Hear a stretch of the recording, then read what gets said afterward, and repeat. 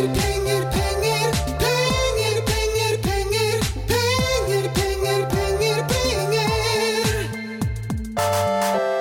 da ønsker jeg velkommen til episode nummer 34 av Pengepodden. Ja, det stemmer. Velkommen, Karl Oskar Strøm. Tusen takk. Du er jo fortsatt investeringsøkonom i Nordnet, men snart på vei inn i en ny jobb i Pareto. Det stemmer. Det betyr at det her er aller siste episode av Pengepodden med oss toene her nå. Det er siste med oss to i denne omgang i hvert fall. Det kan hende jeg kan dukke opp som gjest en annen gang. Hvem vet, innenfor masse temaer. Vi kommer jo til å jobbe med det samme, men du har jo planer for Pengepodden videre, det er klart. Absolutt. Pengepodden har kommet for å bli, så selv om du da går ut døra her, så skal den fortsette. Dog så blir det jo et litt annet format. Man får med noen andre gjester og får med en annen programleder, men det jobber vi med, så den som lytter vil få vite. Så det er bare stay tuned. Det er godt å høre.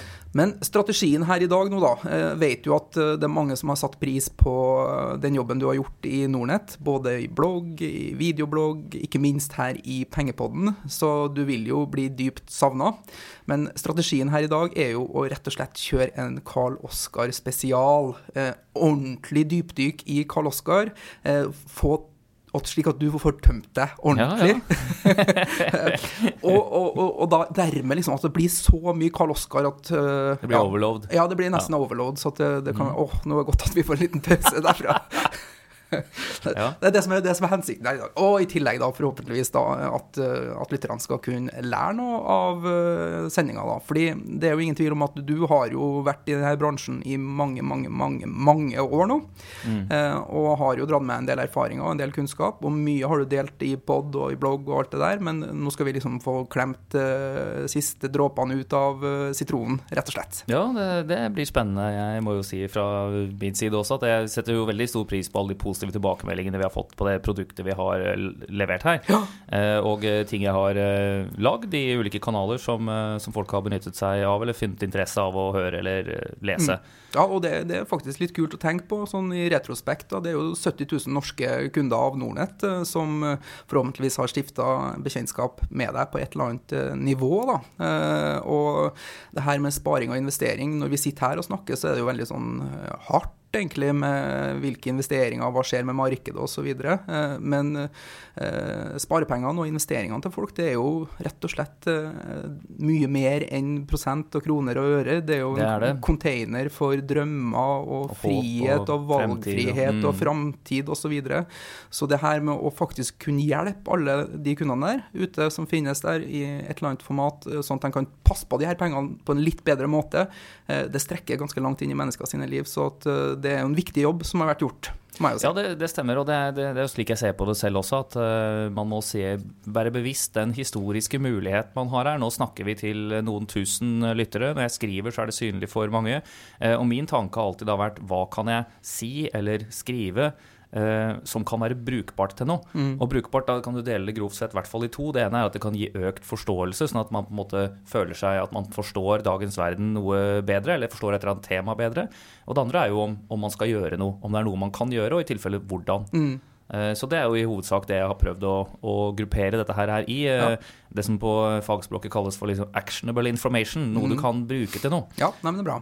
Men var det finans som var drømmen til bondesønnen fra Hadeland når han vokste opp?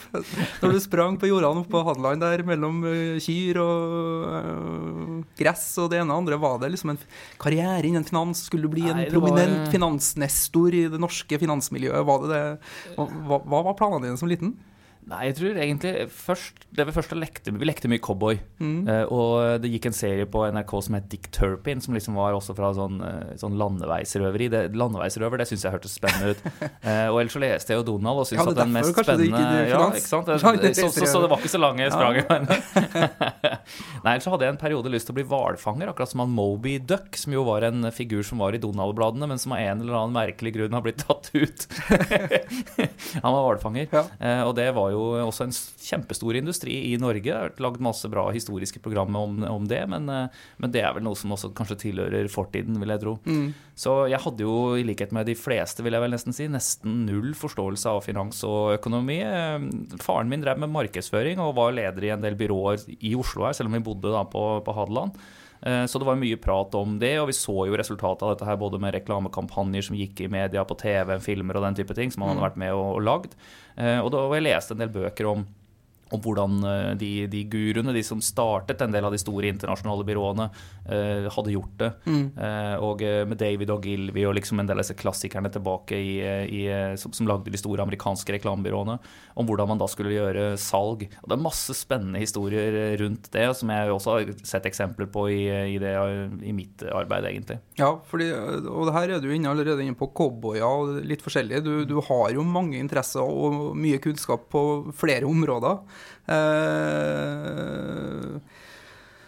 tenkte jeg liksom skulle dra opp noen historier fra Nordnett-tida da. Liksom det har jo noen fun facts om det også. Du er en mann som alltid går med kniv, for eksempel. Det er jo litt spesielt. Ja, den er liten da. Ja, den er liten. En liten lommekniv. Du eier vikingesverd. Ja, det stemmer. Og har en fascinasjon for både cowboy og vikinger, eller?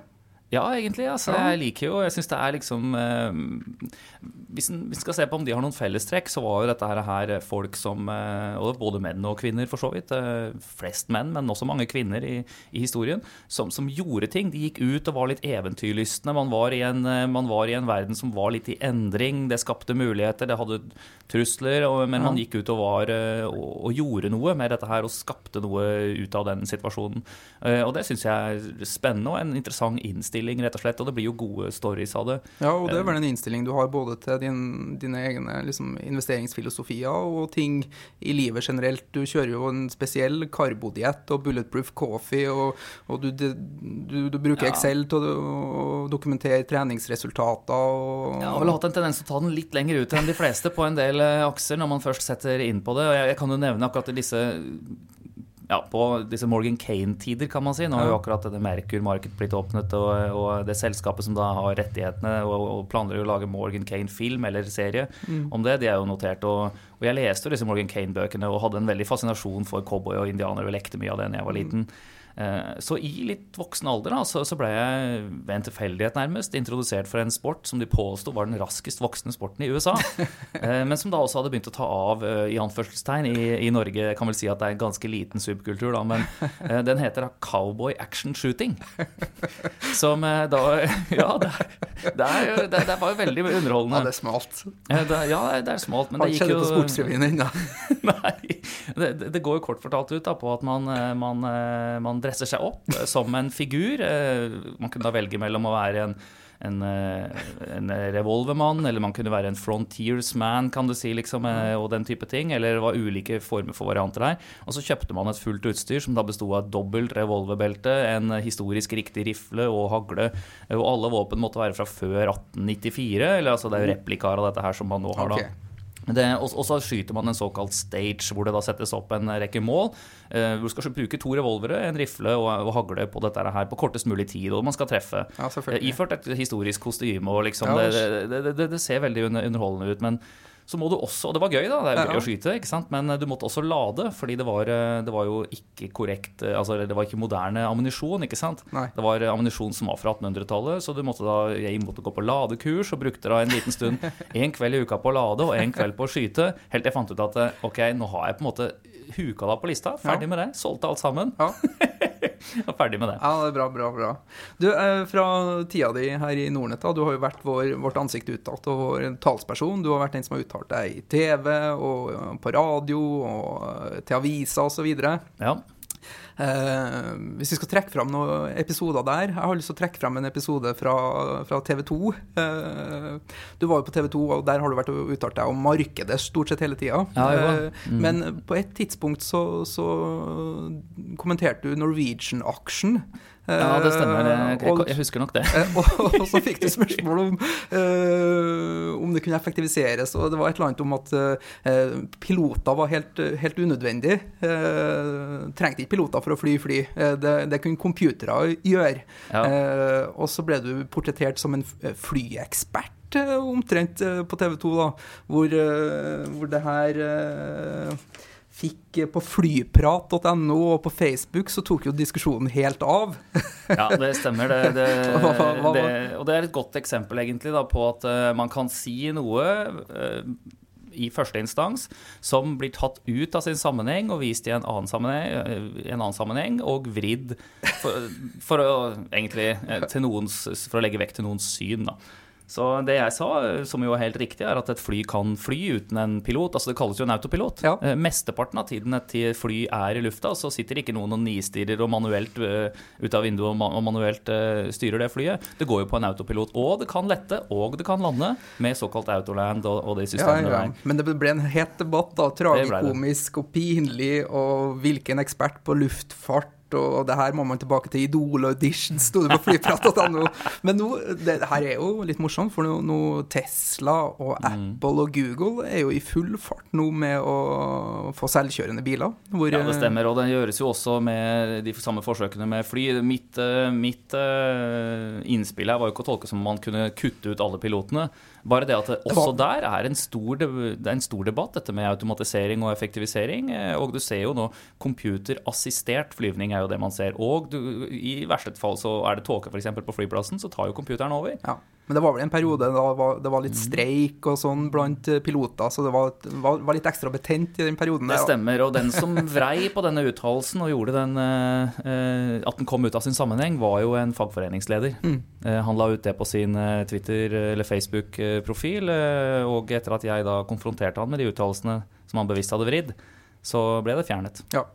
Og så hadde du en runde hvor du var på CrossFit også, og ble overtrent, og havnet i media på grunn av det. Det var ikke sånn medieoppmerksomhet investeringsøkonomen min skulle ha, men det var hett rabdomyolose, eller... Ja, rabdomyolyse var det jeg kalte det, hvor jeg trente litt for hardt på litt... Jeg gikk entusiastisk til verk, og så skulle prøve meg på CrossFit, som for øvrig jo veldig fin, allsidig idrett for de som driver med det, men man skal ikke begynne så hardt. Nei. Det skal man ikke, og...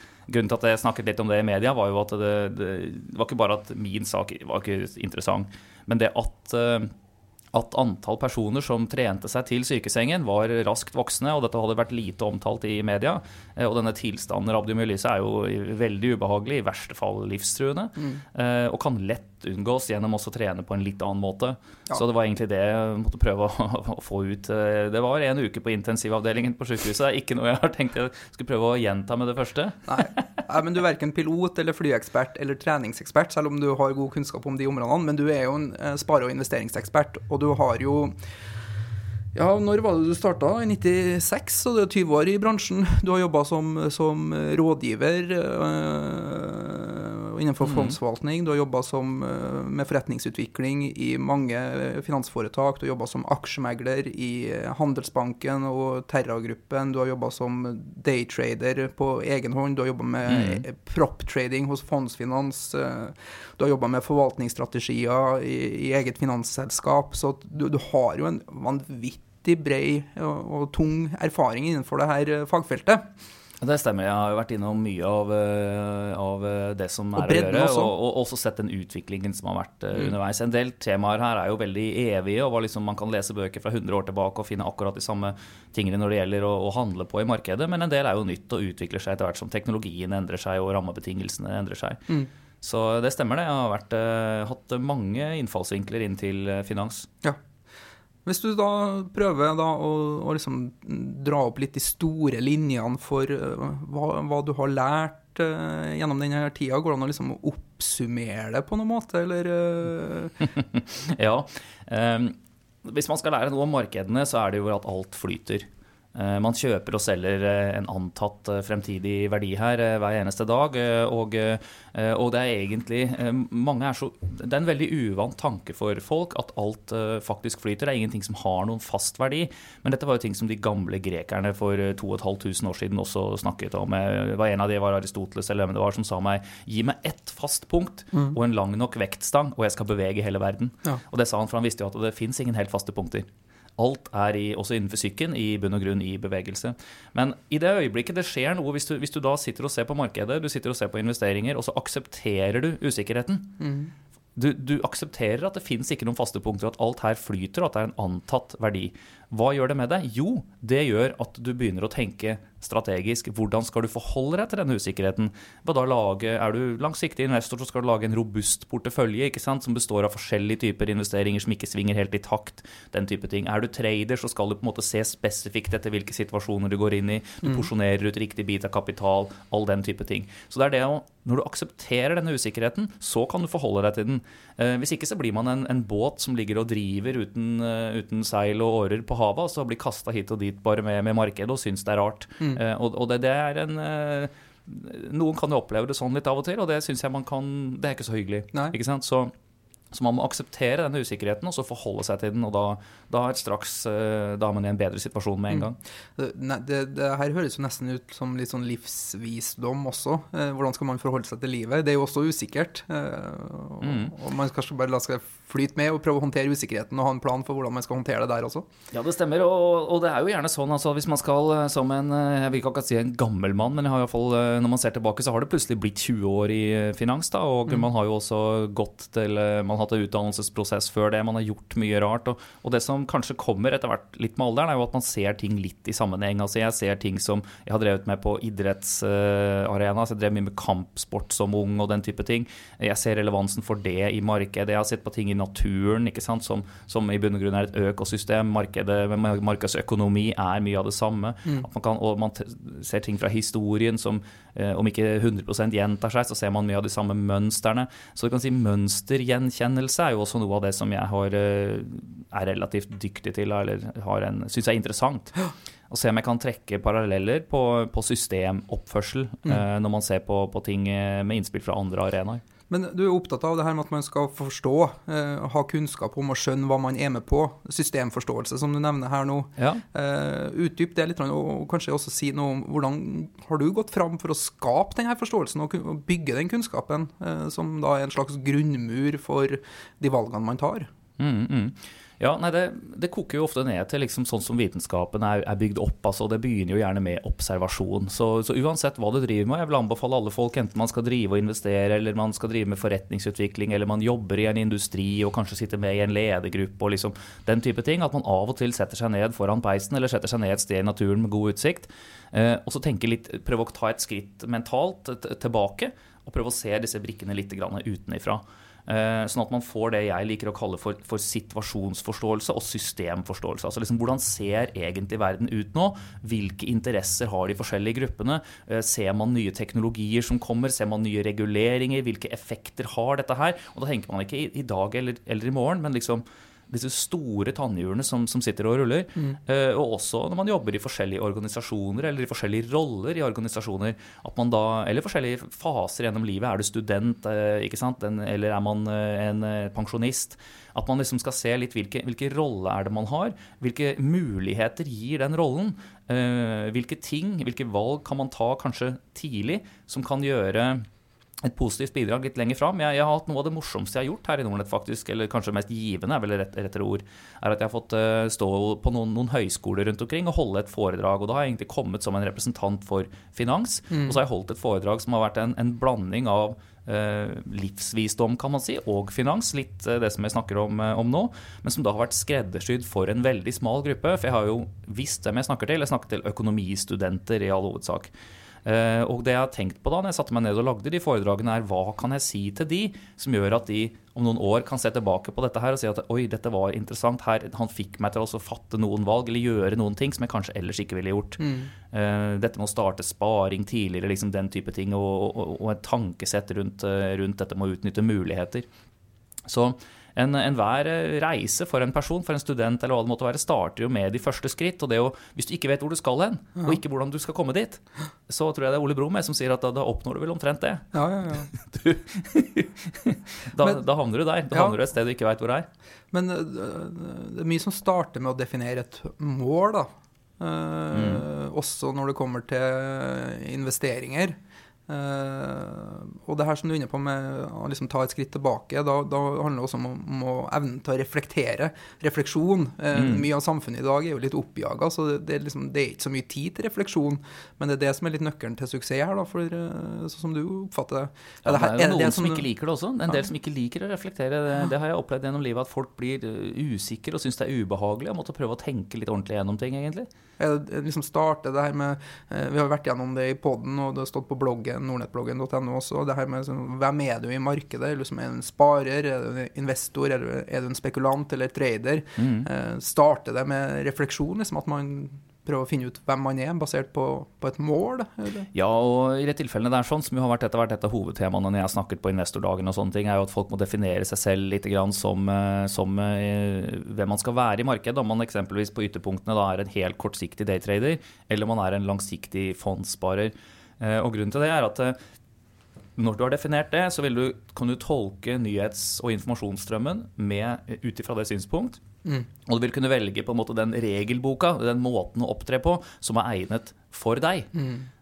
Og hvis du bruker hvis du bruker et regelsett som ikke er egnet for deg, så går det deg dårlig, rett og slett. Hvis du sitter som trader for eksempel og holder på tapende posisjoner alt for lenge, så taper du alle pengene dine. Hvis du sitter som langsiktig investor og hopper ut og inn av dine investeringer hver uke eller hver dag, så gjør du noe feil. Da vil du ta alt for høye kostnader. Ja. Så liksom det er litt den type ting, at man på en måte må definere hvem man er og bli tryggere på hvordan man skal agere, og så agere i tråd med den strategien. Da får du ofte et bedre resultat. Hvordan, som vi var inne på, liksom karrieremessig og kompetansemessig, så er jo du litt all over the place. Generalist, som man kaller det. Men samtidig, hvordan vil du definere din egen investeringsfilosofi eller investeringsstrategi? Er du liksom en langsiktig, trendbasert opportunist? Liksom? Summerer det opp din... Ja, jeg synes egentlig det var en god oppsummering, og jeg kan jo utdype det litt. Og igjen så kan man si at min måte å opptre i markedet på, nå har jo mange på Nordnett blitt kjent med den gjennom Shareville og gjennom kommentarer i media, og jeg har jo hatt en portefølje som har med mine egne investeringer, og som har vært helt synlig på Shareville, investorforumet, for da nå 70 000 kunder. Ja, den har hatt et ok resultat, og den har bestått av noe enkeltaksjer, men mest fond og ETF-er. Og det stemmer at den har vært relativt, altså jeg liker trendbaserte strategier eller tematiske investeringer. Jeg har per nå investert mye i teknologiselskaper, eller altså aktivt forvaltede teknologifond, hvor jeg er godt komfortabel med hvordan den forvalteren styrer den porteføljen. Jeg synes teknologisektoren er interessant priset, og veldig fremtidsrettet, både teknologi i seg selv, men også teknologi som komponent hos alle mulige andre former for virksomheter. Man ser alltid fra dagligvarehandel til industri nå, så ser man at de investerer i teknologi for å øke sin inntjening. Så jeg synes det å være investert i teknologisektoren, det er en sånn tema som jeg er komfortabel med, og så er det nærmest den fundamentale prisingen og strategien man iverksetter det med, da. Det er nummer 2 på en måte. Det gjør man etter at man har bestemt seg for å være i den sektoren.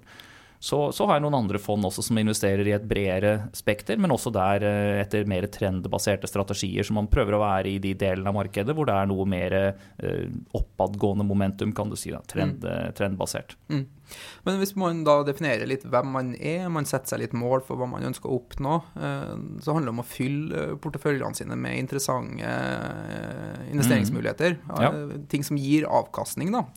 Kan du liksom si, liksom basert på din erfaring, hvordan du jobber for å identifisere muligheter og posisjoner? Du nevner jo teknologi her, for eksempel. Hva er prosessen fram dit? Ja, det er interessant, fordi at mange her har jo et fundamentalt utgangspunkt. Det vil si at man setter seg ned og regner på ting, og velger ut aksjer ut ifra det. Og det er jo også det som tradisjonelle aksjeanalytikere stort sett gjør, og som er deres jobb. Det er jo å modellere et selskap, og så se hvordan en sannsynlig utvikling på den virksomheten kan være fremover, og hva dette her da kan være verdt. Og er man dyktig til det, så vil man kunne skape gode verdier der over tid. Jeg opplevde og hadde et litt annet utgangspunkt egentlig, som var mer teknisk basert, at jeg forholdt meg til markeder og aksjer som var ganske godt kjent, kan du si, altså gjerne de som var størst og som det var mest handel i. eller i hvert fall tilstrekkelig nok handlet til at du kunne komme ut og ta den posisjonen man ønsket, da, uten å være den som skjøv kursen alt for mye. Og handlet de timingmessig etter tekniske kriterier. Jeg synes hva som kommer, altså hva som forskjellen på teknisk og fundamental, og kanskje det som kalles for kvantitativ analyse, det skal man ikke henge seg for mye opp i. Min erfaring over tid, etter å ha gjort alle de tingene her, og gjerne samtidig, at det jo 3 forskjellige måter å se på den samme elefanten på. Altså, om man ser den fra høyre eller venstre side eller ovenifra, det har ikke så veldig stor betydning. Det de samme greiene man ser på. Og de ulike modellene egentlig et språk eller et regelsett for også å kunne danne seg en oppfatning om dette her dyret, og alle har verdi. Ja, men det tror jeg er et bra poeng.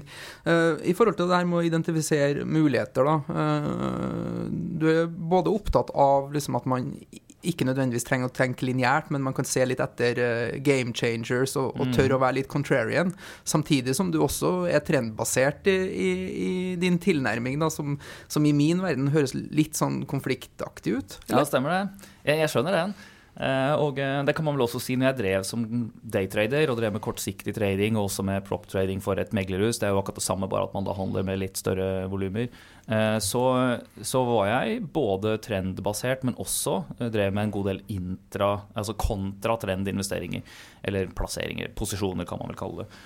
Men det gikk jo da på å følge med på når jeg så vendepunkter, over hvilke nivåer jeg så interessant teknisk oppførsel da. Eller statistiske utslag som da var ekstreme, og hvor det kunne være påkrevd eller interessant å gå imot gitt etter visse kriterier man så på det på. Så jeg hadde jo laget noen modeller der som faktisk ga helt ekstrem suksess når man, altså i prosentvis treff da. Så jeg hadde mer enn 80% treffprosent på en kontratrend intradag-modell en gang, men da måtte man være tålmodig nok til å vente på at du fikk de riktige signalene. Så det var ikke noe, det var en modell jeg tradet ved siden av, at jeg tradet en del andre modeller som var mer trendbaserte, eller at man så på breakouts og den type ting. Her går man jo dypt ned i mekanikken på liksom hvordan man agerer hvis man skal drive med den type trading i markedet. Men jeg synes at hvis man går på et nivå som mye enklere for folk å forstå, hvis du sitter og ser på et chart, da, hvis du henter opp en aksjekurs, så vil du med øyeblikkelig kunne danne deg et lite bilde av hvordan denne her, altså det du ser på jo et bilde av hvordan den har vært handlet historisk over en viss periode. Du ser priser, du ser volumer, du ser svingninger i den, og da kan du danne deg et bilde av om dette her ser sunt ut eller ikke. Om dette trender oppover, og du kunne modellert det statistisk, og la oss si du har et fall i markedet sånn som nå, så vil du se noen aksjer har falt mye mindre enn markedet, noen har falt mer. Jeg satt og så på her om dagen oljeprisen ned 6%, Tesla ned 0,6%, og jeg la ut en liten spørreundersøkelse på Twitter. Hva skal man gjøre? Skal du kjøpe den ene, eller skal du kjøpe den andre? Og da kan du si at det prosentvise fallet har vært mye større i olje, men Tesla-aksjen viste jo her ekstrem relativ styrke, ikke sant? Og det du ofte ser at aksjer som ikke selges noe særlig ned i et sterkt fallende marked, det er de du skal sitte på når markedet snur opp igjen, ikke de som har falt mest. Nei. Så den type ting ting du kan modellere både statistisk, eller du kan se på de chartene, fordi at hvis du regner på dette her fundamentalt, så vil du jo se en prising av Tesla som selskap, da, som jo helt ekstrem, altså P1 1000 eller noe der omkring, tenk på et tall. Så det klart at det vanskelig. Da vil du ikke ha valgt den type selskap i det hele tatt. Eller i verste fall at en short-posisjon i den. Men det viktig å forstå litt den ulike fasen disse selskapene i, og et selskap kan jo også prioritere, ikke sant, og vise ekstrem lønnsomhet, eller å vise vekst, ettersom hvilke fase selskapet i. Og du et selskap som har liksom som mål å erobre verden, eller noe sånt nå, så kan du ikke regne med å vise veldig god cashflow med det første. Da reinvesterer man jo alt i driften, og gjerne henter inn mer også, ikke sant. Men det jo å kunne litt fundamentalanalyse og vite liksom hva det, hvilke fase dette selskapet i, og så kan du da blir du ikke så overrasket over det de gjør. Nei.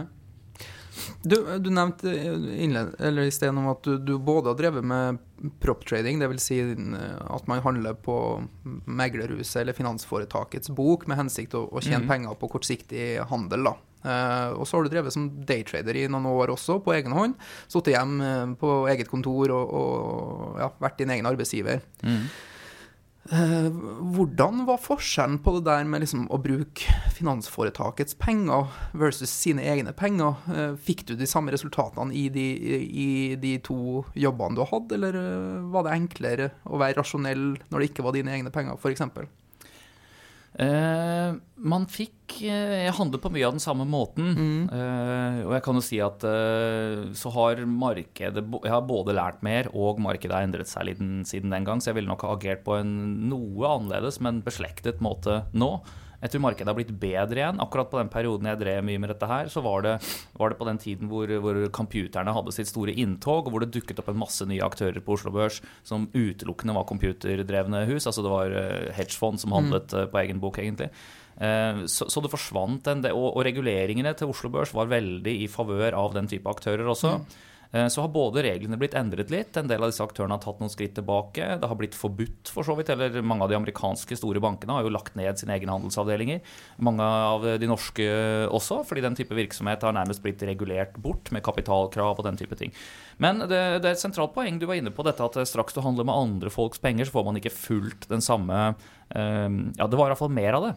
Når du handlet med bare egne penger, så var det jeg opplevde da var at jeg nok hadde for lite kapital i forhold til det jeg ideelt sett skulle ha, så skal jeg gjøre noe sånt igjen, så skal jeg gjøre det med en helt annen kapitalbase enn det jeg hadde den gangen.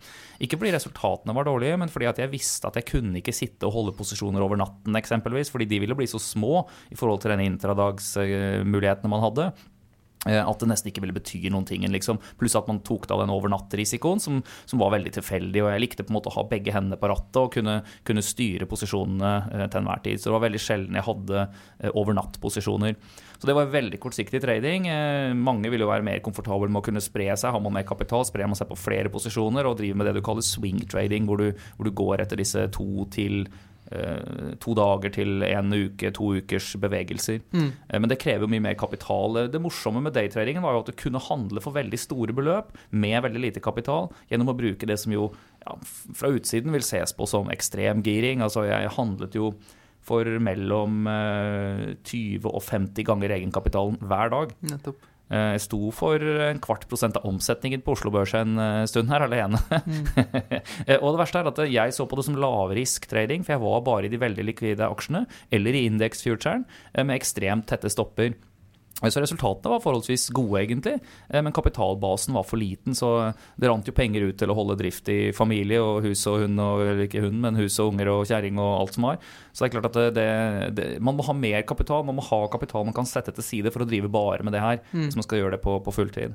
Uavhengig om man driver kort eller langsiktig investeringer, så er jo det her med psykologi i markedet, for det er mange som har en god plan og tar gode posisjoner, men man blir ledet inn i fristelsen til å gjøre irrasjonelle valg når markedet oppfører seg ikke sånn som du ønsker da. Med din erfaring nå da, og liksom alle mulige jobber, alle mulige posisjoner du har hatt opp gjennom tida, har du noen sånn verktøy eller triks du bruker for å bevare liksom the sanity i investeringene dine? Det er et godt spørsmål, og dette her er jo det som en del av de tradingbøker og podcaster og sånn om trading spesifikt handler en del om da. Det er altså hvordan styrer man det psykologiske rundt dette her. Fordi det er klart at hvis du begynner å telle din posisjoner som du har i markedet i antall biler, eller oi, der tappte vi en sydenferie liksom, eller noe sånt, da er man på en liten dipp ned, så har du et problem som ofte kan være litt vrient. Så man må jobbe med det der og ha posisjoner som man er komfortabel med og egentlig ikke utsette seg for annen risiko enn den man velger å ta da. Det er vel det som jeg ser på som løsningen. Velg å ta en viss type risiko og ikke ta noe mer enn den. Ikke sett deg i situasjoner som gjør at du blir revet med av bevegelser i markedet. Men det skjedde jo rare ting jeg husker. Altså alle har vel kanskje opplevd at man har en eller annen form for, om ikke høydeskrekk, så i hvert fall sterk respekt for høyder, at man kjenner et visst sånn sug hvis du kommer i nærheten av et stup eller noe sånt noe. Og jeg merker at vertigo heter det. Ja, vertigo, og litt av den samme følelsen hadde jeg, husker jeg, når jeg begynte med trading, og når jeg begynte å kjøre litt større posisjoner. La oss si du har en egenkapital på, la oss si 1 million eller 0,5 million eller noe rundt der omkring da, og så sitter du med poster i markedet på 4-5 millioner, og de svinger en del. Altså, første gangene man gjorde det, så var det kunne sammenlignes med det å gå på kanten av et stup. Og jeg hadde en hytte på fjellet på den tiden, husker jeg, og jeg var oppe og skulle klippe gresset på taket, og merket det etter å ha tradet noen måneder, så gikk gikk jeg på kanten av taket uten at jeg merket den følelsen i det hele tatt. Den hadde blitt borte. Ah. Så det var tydelig at det var i samme senter i hjernen et eller annet sted hvor de tingene her hang i hop, som i bunn og grunn gikk på risikokontroll, for man trår jo ikke ut for kanten på taket heller. Man gjør jo aldri det selv om man liksom føler at man skal passe seg, så det var ikke det at jeg ble uvøren, det var bare at den feelingen av at dette var veldig farlig, den forsvant. Ja, det er vel risk management omtrent du snakker litt om her da, og det å bli trygg med det her usikre verdenen og markedet vi lever i. Og da er vel liksom stopp-lås og en tydelig plan og en strategi verktøy for det, eller? Det stemmer. Det går jo på når man skal agere i markedet og vite litt hvilke aksjer det du skal gå i. Eksempelvis så var jeg veldig forsiktig med å prøve å sitte short. Altså hvis man skulle shorte da, og det var jo mye av det når du handler intradag, så kan du like gjerne gå den ene som den andre veien. Så passet jeg eksempelvis på å ikke sitte short i det du kan definere som oppkjøpskandidater. Og det kan være et lite problem som kan være verdt å snakke om, fordi at dette er ofte noen av de aksjene som svinger mest. La oss si at du er negativ til oil service, sånn som nå, det har vært store fall, og du kan se for deg at det skal bli en ny runde ned, og man sitter og ser på det, så så velger du kanskje PGS da, ikke sant? Det er en av de store aksjene i den sektoren, og kan være mange som shorter den. Men da må man enten passe på å ikke ha for stor post, eller så kan du da som trader så handlet jeg jo for mange ganger egenkapitalen, ikke sant? Og det jeg da var redd for var at det plutselig blir børspause, og så blir det en kjøpt av Schlumberger eller et eller annet sånt nå, til en kurs langt opp i lia. Da er du ferdig, da er du konk. Da kan du ikke handle igjen liksom. Da har du gjeld, ikke egenkapital i det hele tatt. Så man kunne ikke sette seg i den type posisjoner. Da, hvis jeg skulle handle men du kunne ta long-posisjoner i den der? Du kunne ta long-posisjoner, for da har du ikke den risikoen, så det kan gå andre veien. Det vil jo aldri kunne, du blir ikke overrasket om en brå konkursmelding, er for mye mindre sannsynlig. Men da skulle man shorte, så shortet man da heller i derivater eller i index futures, index ETF-er, eller at man handlet Statoil, DNB, Telenor, de her som du vet ikke blir kjøpt opp liksom. Nå skal man ikke overdrive oppkjøpsrisikoen, men det var den type ting som man da måtte bli bevisst, ikke sant?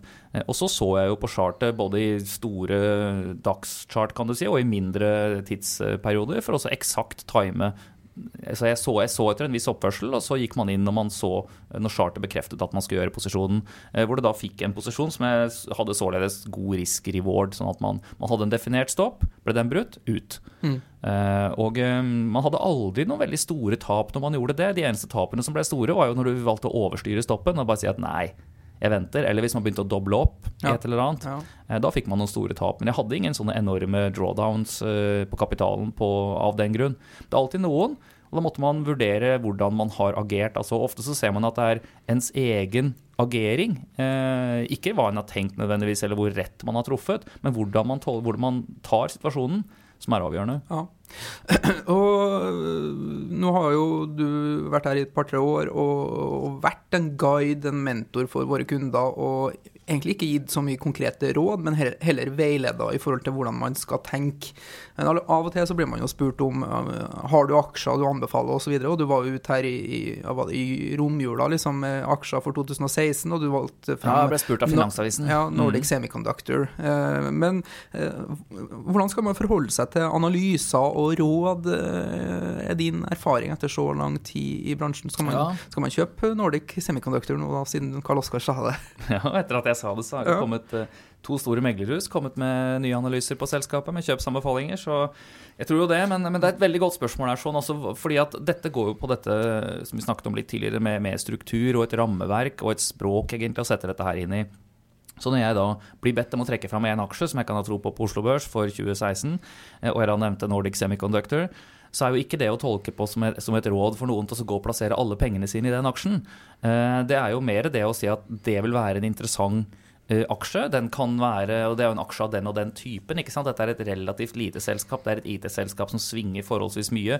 Jeg valgte det fordi at det har en positiv megatrend inni seg, det er en potensiell oppkjøpskandidat, og de har en veldig sterk utvikling i seg selv. Men jeg vet også at det er en veldig høyt pris av selskap i forhold til den inntjeningen de nå har. Så dette er risky, ikke sant? Men for den rette, som da kan sette denne uttalelsen inn i riktig sammenheng, så kan det kanskje være en spore til å tenke, ja, kanskje jeg skal sette 5% av kapitalen min, eller noe sånt i den, eller kanskje jeg skal allokere 5% av kapitalen til det, og se på hvordan aksjen oppfører seg, og prøve å time neste gang den har en liten bunn eller korreksjon, så kjøper jeg den, ikke sant? Det er den type innspill.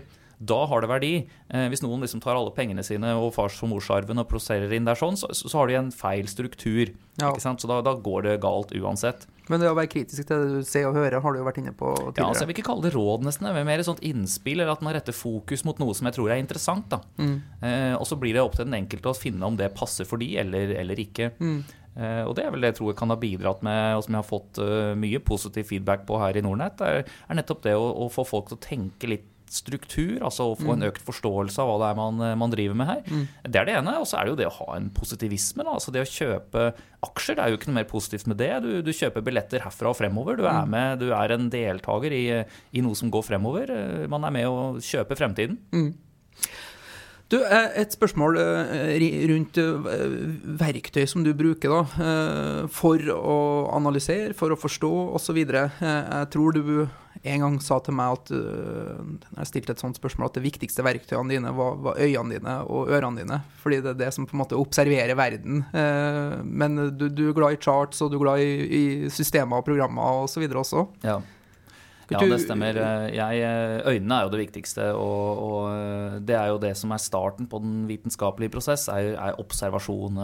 Uansett om du skal se på et marked, en enkelt aksje, eller for den saks skyld et økosystem, eller en bedrift. Det er jo det også se litt, hva består dette her, hvordan fungerer det, hvordan oppfører det seg? Kan man se noe kan man ane hvordan neste trekk vil være?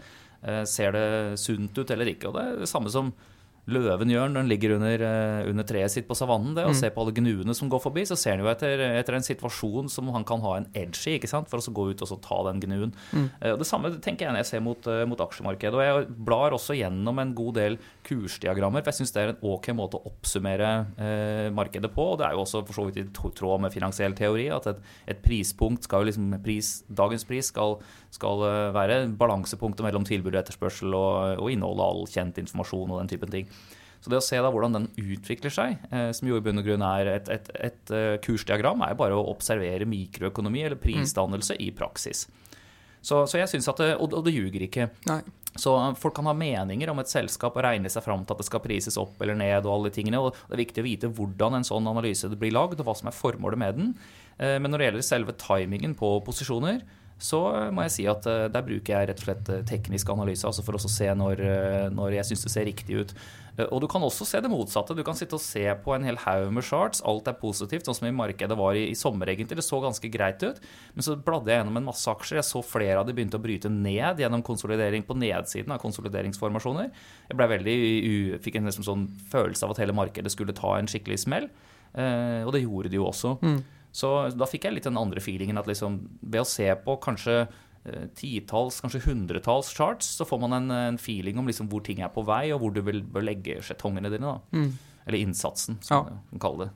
Du er glad i stop-loss, og du er glad i Excel og sånne verktøy også, i tillegg til øyne og ører. Stop-loss er jo et verktøy, rett og slett, fordi at det er neste skritt i prosessen, egentlig. Hvis du da har sett gjennom en masse kursdiagram eller analyser, og så finner du ut at du vil satse på 5 forskjellige aksjer da, så er jo stop-loss din sikring mot deg selv, egentlig. For 2 ting kan skje, enten så har du tatt feil, og så utvikler selskapet seg liksom på en annen måte, eller aksjen på en annen måte enn du hadde forutsett. Kursen faller, og hvorfor da sitte og holde den fast? Hugging a corpse, som kaller det. Det er liksom ikke noe poeng. Det er det ene. Men det andre er jo at det kan skje ting i markedet, hvor hele markedet tar en annen retning, og hvor det vil være gunstig å trekke kapitalen ut og sitte på sidelinjen litt.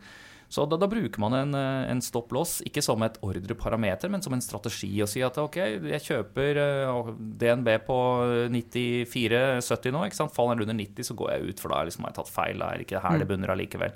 Så liksom den type ting, for å kunne risikere en begrenset andel kapital til det man anser som en fornuftig situasjon. Så kan man si at det vil alltid da være, forhåpentligvis så har man en god prosess for å plukke de situasjonene man går inn i, sånn at du da har en høy treffprosent, som det kalles. Men det er bare den ene nøkkelen til suksess. Den andre nøkkelen er liksom hvor mye tjener du hvis du har rett, og hvor mye taper du hvis du har feil. Det har George Soros også sagt. Det er jo en av tingene han er kjent for å si for så vidt, at poenget mitt er ikke hvor ofte jeg har rett, men hvor mye jeg tjener når jeg har rett, og hvor lite jeg taper når jeg tar feil. Og der bør man ikke nødvendigvis være så innmari oppsatt av å skulle liksom presse sitronen og treffe de siste få prosentene i hver eneste investering, eller? Nei, definitivt. Det å treffe eksakt topper og eksakt bunner er ikke så veldig viktig. Det er det å kunne klare å fange en større del av en eller annen bevegelse, enten opp eller ned, som er viktig. Ja. Du var inne på det her, liksom, å tørre å innrømme sine egne feil også. Når man tar feil, er en viktig del av det å være i det markedet her. Spesielt jo mer kortsiktig og jo flere posisjoner du tar, jo oftere må du innrømme feil, vil jeg anta. Og da er du inne på det her selvutvikling og prosessbiten, å være bevisst på styrker og svakheter, som kanskje er det, som jeg oppfattet et av mantraene dine, liksom, vær glad i prosess. Det er liksom den enkleste måten å bli suksessfull i det her markedet på. Ja, og det tror jeg er viktig, og en egenskap man kan overføre til mange andre ting også, dette her med stopplås.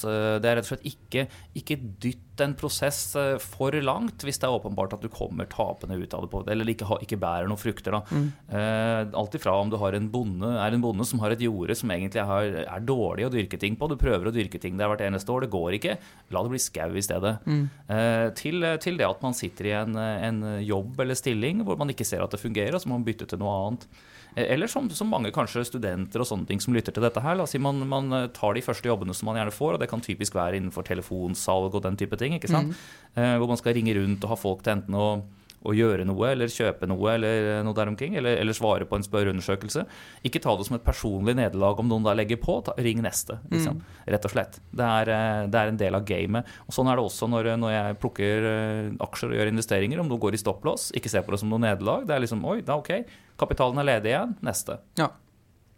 Hvis du da med de her 20 årene dine i finansbransjen, har du noen dyrekjøpte erfaringer som du kan dele med oss? Noe feil du har gjort, og noe bloopers som våre lyttere kan slippe å gjøre? Ja, hva skal en si? Ja, altså det... Jeg har jo tenkt grundig gjennom dette her noen ganger, og vil vel egentlig si det at... Og det har vært en innstilling underveis også. Jeg har prøvd å la være å gjøre ulogiske ting da. Så kan du alltid, når du ser på ting i ettertid, da har du jo fasiten. Da kan du se hva som hadde vært veldig lurt å gjøre. Og det er heller noe som ikke bringer noen frukter. Altså folk som sitter og angrer på så veldig mye ting, og liksom bærer med seg en historikk videre da. Den har ikke noe verdi med mindre du kan lære noe av den. Og jeg må vel si at det klareste rådet kanskje som jeg ser jeg burde gjort annerledes, er jo å starte med å spare mer tidlig, hvis man har muligheten til det. Men så er det vanskelig for mange det også, for at gjerne hvis du starter der hvor jeg startet da, det var jo uten noen egenkapital, men med rundt 300 000 i studie eller noe sånt nå, ikke sant? Så skal du ha et sted å bo, du skal ha en bil for å kjøre rundt, man skal ha klær på kroppen, liksom det er en del ting som rett og slett drar masse cashflow til å begynne med da. Men har man muligheten, så starte månedlig sparing i aksjefond så tidlig som mulig. Og det er jo noe som jeg nå gjør videre med barna mine. At når de får gaver og sånn med bursdager, i stedet for å da kjøpe enda en boks med Lego, så settes det i fond altså tidlig, og det kommer det antageligvis til å gi en flying start et eller annet sted opp i livet her. Ja. Og det er vel også oppsummert en av dine kjepphester. Spar i aksjer. Spar mest mulig aksjer, og la pengene jobbe for deg i stedet for noen andre. Ja, definitivt. Altså. Og det er klart at setter du pengene i banken, så låner jo banken de pengene ut til andre, og du kan også investere, vil du ha høyere rente på det, så kan man gå i gjeldsmarkedet, og så investerer du i obligasjoner. Men jeg synes jo det er hyggeligere å være med og eie næringsvirksomhet enn å drive og eie noen andres gjeld. Ja. Det er større oppside i det også. Sånn avslutningsvis da, Karl Oskar, er det noe du kan oppsummere, eller noe du vil at vi skal komme inn på før vi banker spikeren i den siste episoden av Pengepodden? Nei, det som er mitt store innspill er at folk skal se på ting litt utenifra, prøve å se på strukturer, få en god situasjonsforståelse og en systemforståelse. Og i forhold til markedet og det arbeidet vi driver med her, så er det jo det både å vite litt hvordan ting henger sammen, hvordan et aksjemarked fungerer, men også vite hvilken situasjon vi er i nå. Akkurat nå så har børsen falt en del, ikke sant? Så kan man se, er dette her starten på at verden detter ut for stupet og vi havner nede i Nangiala, liksom? Eller er det bare nok en god kjøpsmulighet og en korreksjon man har gått og ventet på lenge? Så man må ha en oppfatning av det der, da vil man være psykologisk mer komfortabel. Og sånn det med det meste også, synes jeg. Altså at prøve å observere det litt grann utenifra, men være litt opportunist. Tenk, hva kan man gjøre nå? Dette her en unik situasjon? Ja, altså hver dag jo basically unik. Kan man gjøre noe som gjør at dette her blir positivt, som setter en selv eller andre i en mer positiv situasjon?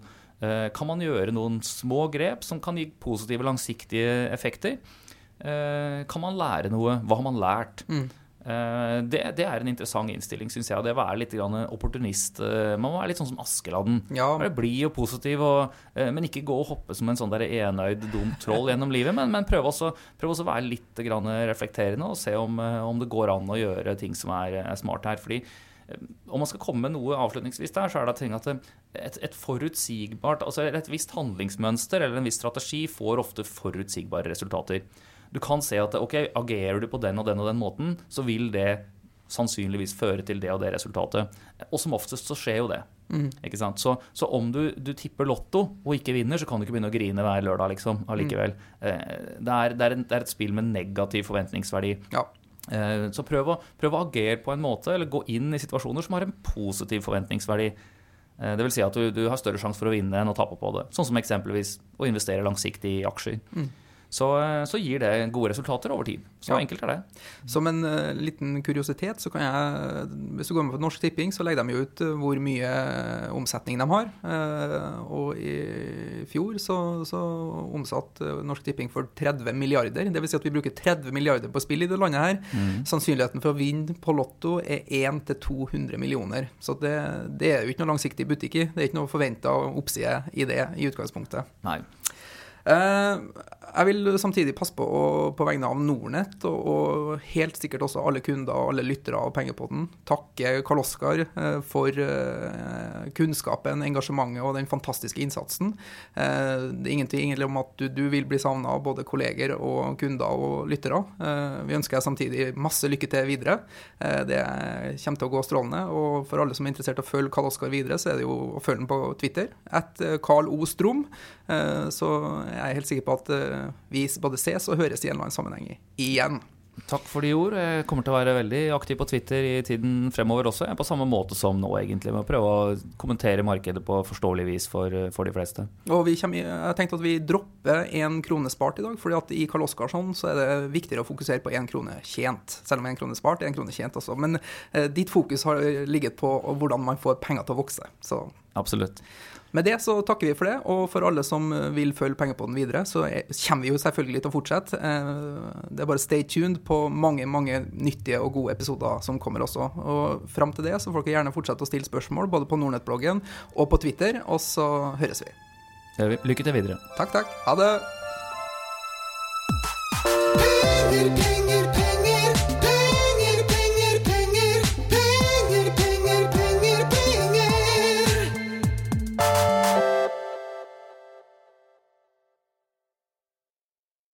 Denne podcasten skal anses som markedsføringsmateriell, og innholdet må ikke oppfattes som en investeringsanbefaling. Podcasten kun ment til inspirasjon og informasjonsformål. Nordnett tar ikke ansvar for eventuelle tap som måtte oppstå ved bruk av informasjonen i denne podcasten. Les mer på disclaimer-siden på nordnett.no.